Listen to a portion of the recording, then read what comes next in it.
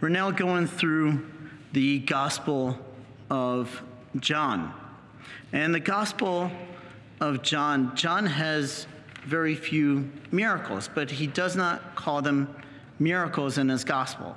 He calls them signs. So a sign is different than a miracle. Miracle is just, something miraculous. Science can't explain it.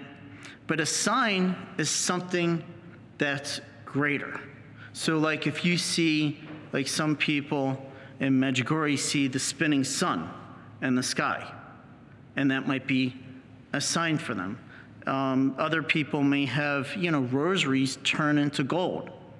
Those are signs. People come up to me and they're like, oh, I saw the Blessed Mother and blah, blah, blah, blah, blah. And they're like, Father, what does this mean? I say, I have no idea. You have to pray about it. Because it's a sign. It's a sign that you received from the Lord. Sometimes you'll receive signs in prayer. Sometimes they're in the sky.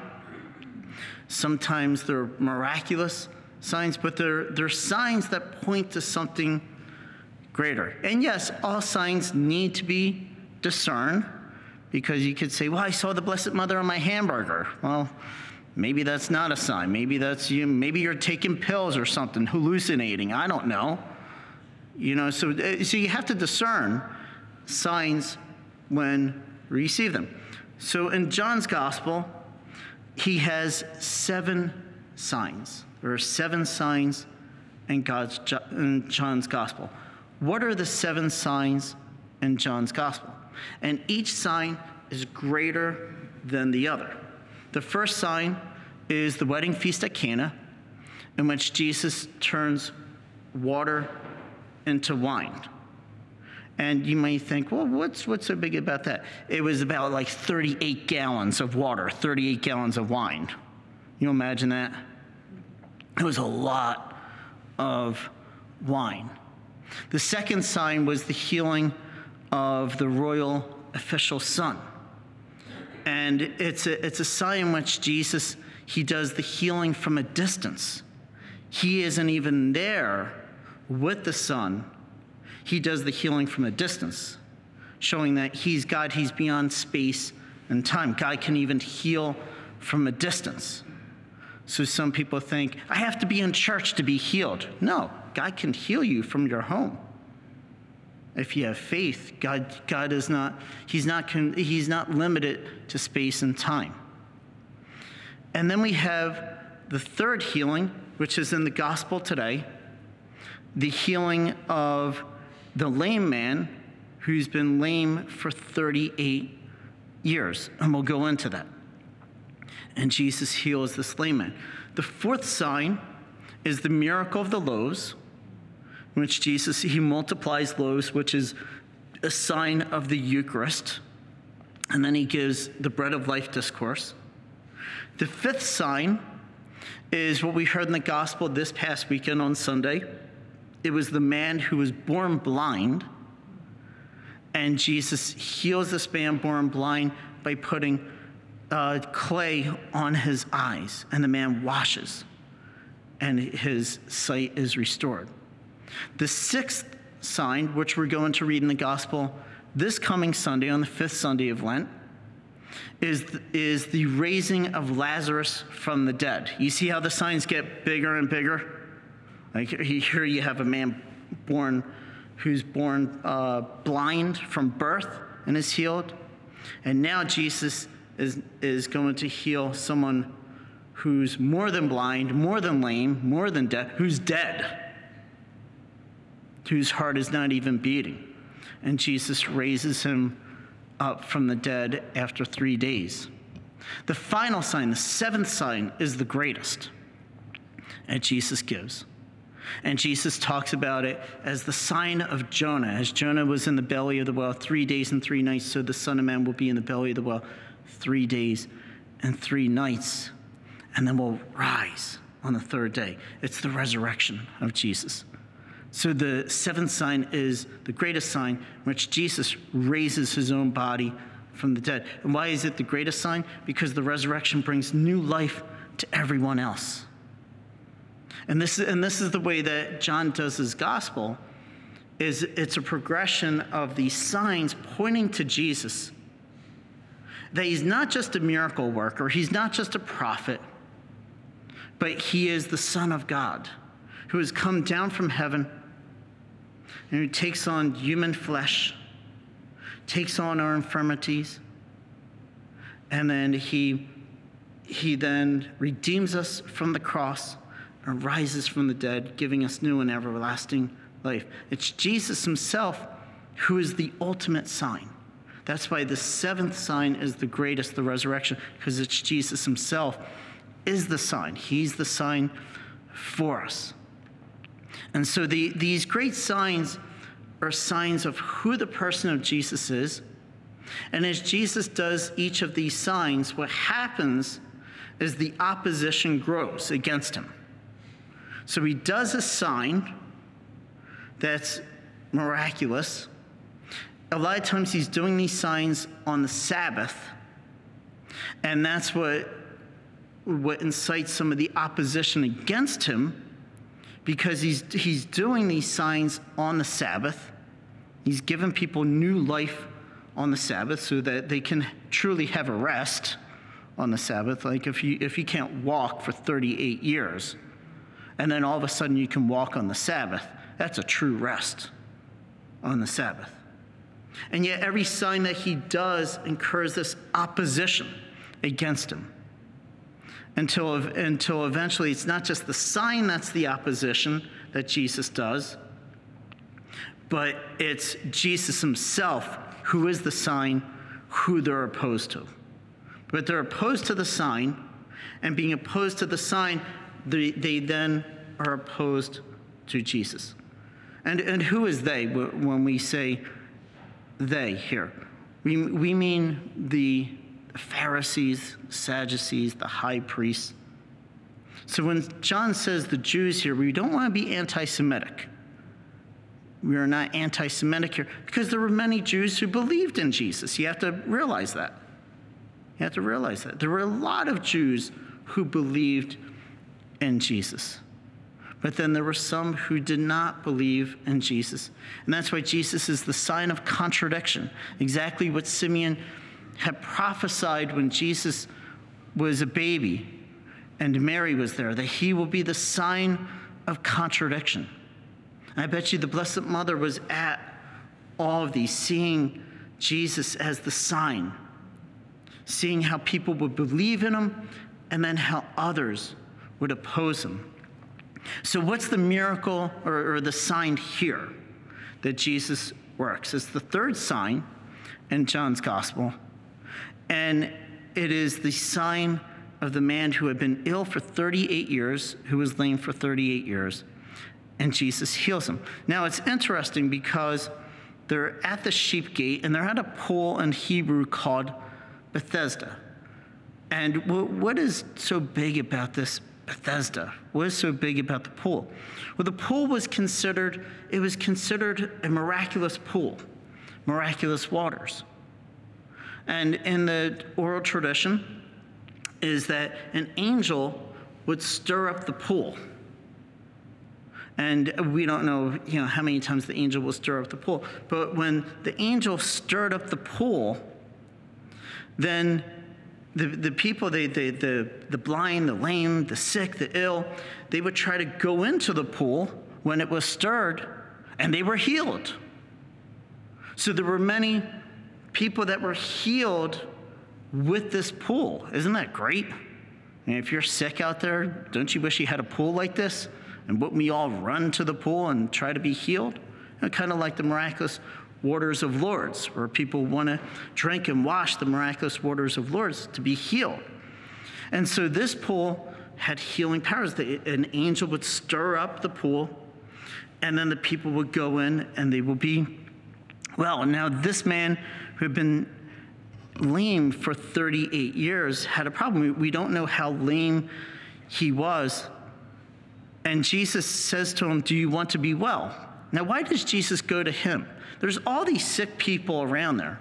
Why does Jesus go to him? And the man, he kind of reveals what's happening in his life. He says, "Sir, I have no one to put me into the pool when the water is stirred up. He's talking about the angels stirring up the water. While I'm on my way, someone else gets down there before me. So he's a turtle. He's a turtle. He can't get to the pool. He's too slow. But he needs someone, because he's lame, he needs someone to carry him or to bring him to the pool. And who knows how far he was from the pool. But he says every time he gets there, someone else is there receiving the healing, and then the water stops stirring and he can't get there. He's got a problem. And what does Jesus do? Jesus himself doesn't even bring him down to the pool. Jesus doesn't need the pool. Jesus can heal him himself. And all Jesus says to him is, rise, take up your mat, and walk. See that word rise, like a resurrection for this man. And all of a sudden, this man's legs become strong again. These legs that were lame for 38 years. By the word of Jesus, the Son of God, that these legs, all of a sudden, they become strong again. And the man, he becomes well, and he takes up his mat, and he walks. Again, I always like drama in the Gospels. Think about it. Do you think that this man, he just took up his mat and he just started walking around? He was like, oh, that's nice after being lame for 38 years. I'm just going to dum-de-dum-de-dum, walk around. Think about it. Think about the commotion that he's going to make. He's going to pick up his mat, and his legs are going to be strong. And not only is he going to walk around, he's going to leap and jump for joy. He's going to say, I'm healed, my legs are healed, I can walk. He's going to shout it out so that all will hear it. And he's there with his mat. He's there picking up his mat, and he's probably dancing with his mat. Think of that. I would have a good dance with my mat if I was lame for 38 years. I'd have a good dance with the mat. Think about it. He's making a commotion. And of course, there's opposition. Because there's some who only live by the law and not by the spirit of the law. They're more worried about the law of not carrying your mat on the Sabbath.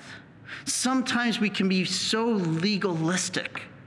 I find Catholics can fall into this. Sometimes we become so legalistic. Father, do I have to do this and do that and do this and do that? And it's like, it's God's mercy.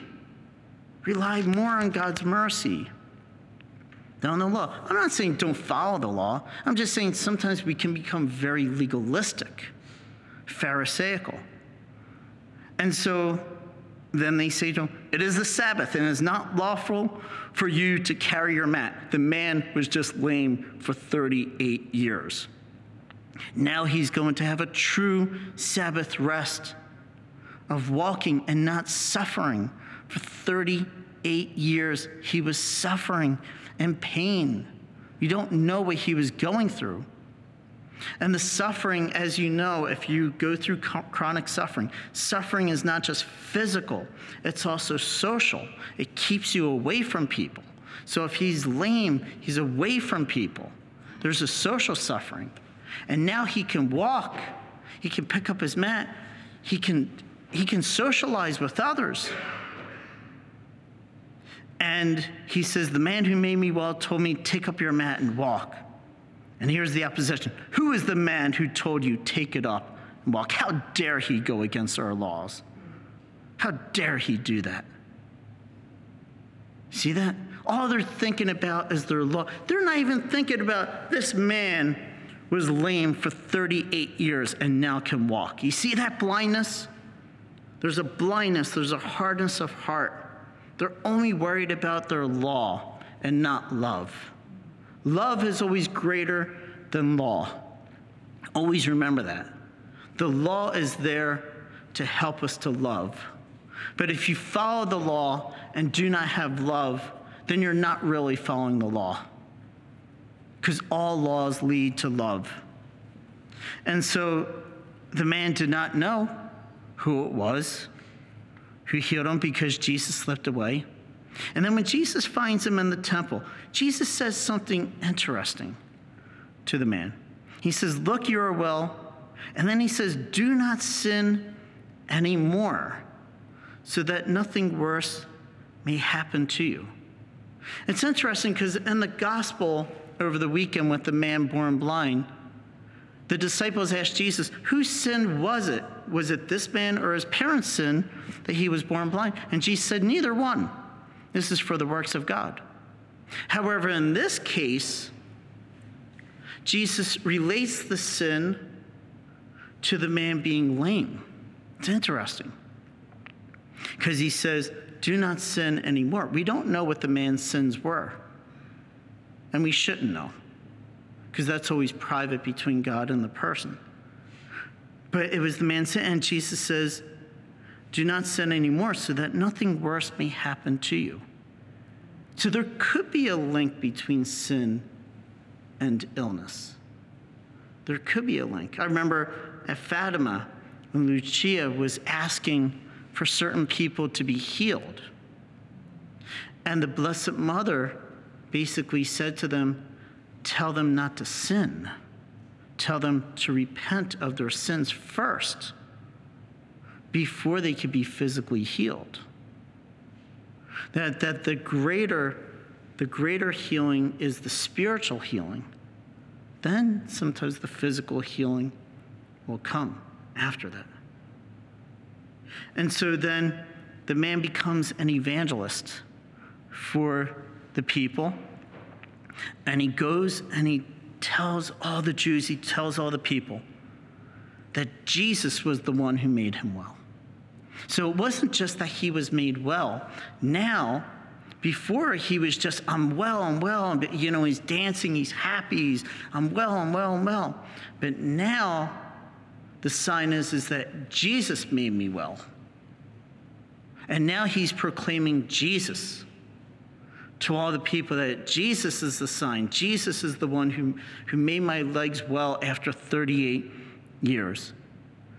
And that is why, because it's Jesus who told him to take up his mat and walk on the Sabbath, then those who are opposed to Jesus, they direct their hatred toward Jesus. Not just toward the sign of the man walking with the mat, but now it's toward Jesus himself. And you're going to see that more in the gospel this week, of almost like a courtroom where people put Jesus on the witness stand. But Jesus, basically, he's going to turn it around. He's going to be the judge. He's going to question them. He's going to be the lawyer that will question them.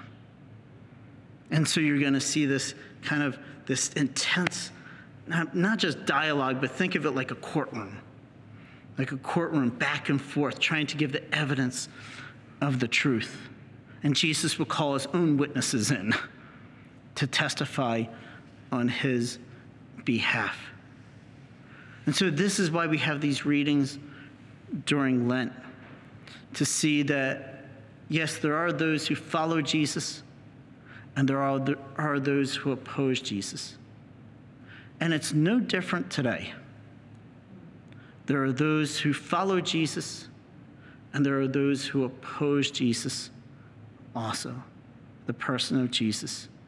And they do that by opposing the followers of Jesus today. They can't go after Jesus directly, but they'll go after now his body, the church, and try to persecute the church.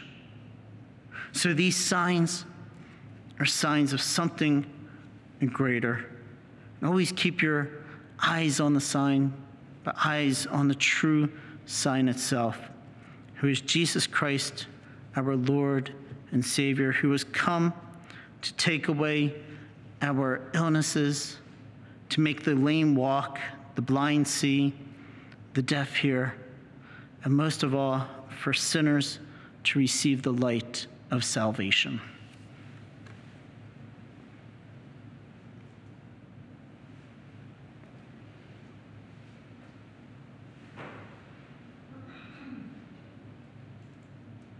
Are you a Marian helper?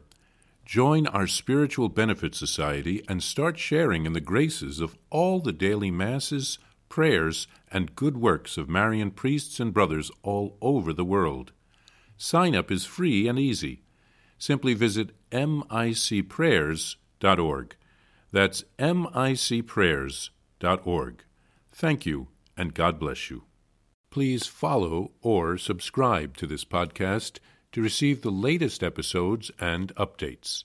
If you have been blessed by this podcast, I invite you to leave a review. Reviews greatly improve our podcast ranking and will help spread this podcast to other people throughout the world. Are you enjoying this podcast? I invite you to listen to more shows brought to you by the Marian Fathers of the Immaculate Conception. Join us daily for enriching spiritual content, which will help you on your journey with Jesus Christ.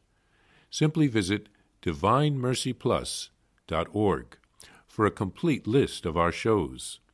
That's DivineMercyPlus.org. Are you a Marian helper? Join our Spiritual Benefit Society and start sharing in the graces of all the daily masses, prayers, and good works of Marian priests and brothers all over the world. Sign up is free and easy. Simply visit micprayers.org. That's micprayers.org. Thank you, and God bless you.